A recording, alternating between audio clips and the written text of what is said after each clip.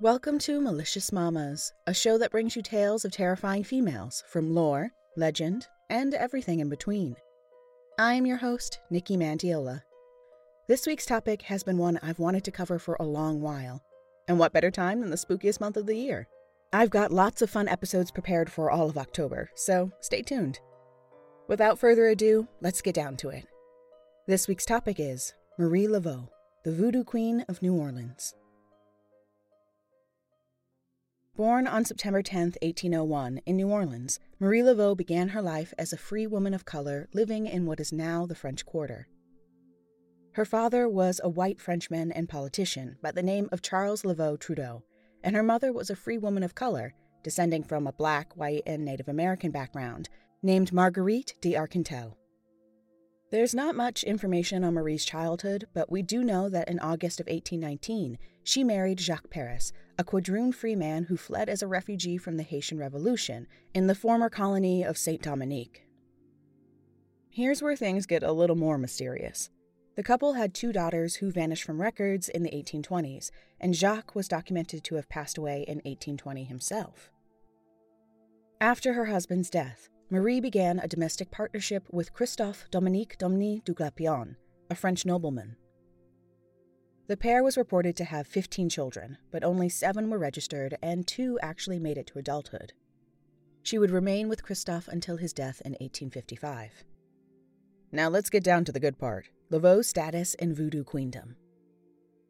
Her official job description was a midwife, herbalist, and practitioner of Louisiana Voodoo.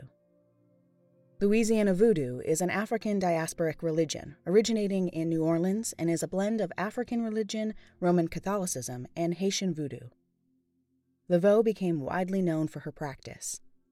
One quote stated that she traveled the streets like she owned them. Along with her boss attitude, Marie was also a boss in real life. She started a beauty parlor where she was a hairdresser for the wealthy families of New Orleans. During their visits, Marie would gather insider information on wealthy patrons by listening to their gossip.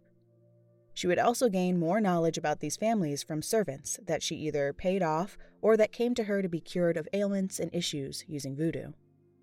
All of this information was used to seem more clairvoyant during voodoo consultations with the wealthy New Orleans women, allowing her to give them more practical advice. Customers of all races, status, and gender visited Laveau for help with family disputes, health, finances, and more. She held her services in 3 main places: her home on St. Anne Street, Go Square, and Lake Pontchartrain. Marie was actually the 3rd female leader of voodoo in New Orleans, succeeding Sanité Didi, who was usurped by Marie Salopé. Marie maintained her status all her life, despite an attempt to challenge her in 1850. Outside of the several jobs already mentioned, Marie was a dedicated religious leader and community activist. She was known to have cared for the sick during the yellow fever epidemic of 1878, providing herbal remedies and prayers to those who needed them. Laveau also taught lessons to the women of her community and performed free voodoo rituals for those who couldn't afford them. If this wasn't enough, Marie also visited prisoners sentenced to death, offering them prayers and even making them their last meal.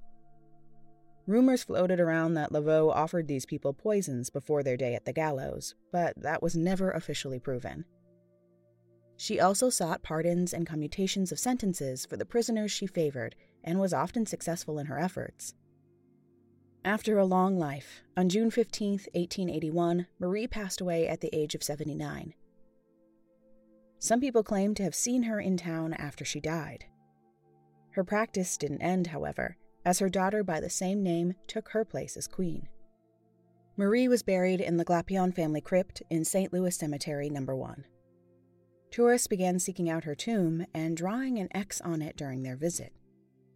This was because of a belief that if you draw an X on Marie's tomb, turn 3 times, knock, and yell out your wish, she would make it come true. If that was the outcome, you were to return, draw a circle around your X, and leave Laveau an offering. Due to the vandalism and destruction of tombs, St. Louis Cemetery No. 1 is now closed to the public. Upon her death, Marie Laveau was described by newspapers as a woman of great beauty, intellect, and charisma, who is also pious, charitable, and a skilled herbal healer. Despite the dark, terrifying way voodoo is portrayed in the media, Marie's story is that of community, selflessness, and a power like no other. And it should be remembered as such. On that note, let's conclude this episode. If you have any suggestions on mamas you'd like me to cover or a spooky tale to share, please send an email to maliciousmamas@gmail.com. If you're looking for more mamas in your life, follow Malicious Mamas on Instagram. Also, if you could rate, review, and subscribe to Malicious Mamas on your favorite podcast app, it would really help the show find other spooky tale lovers as yourself, and I would greatly appreciate the feedback. Until next time, keep it real, mamas.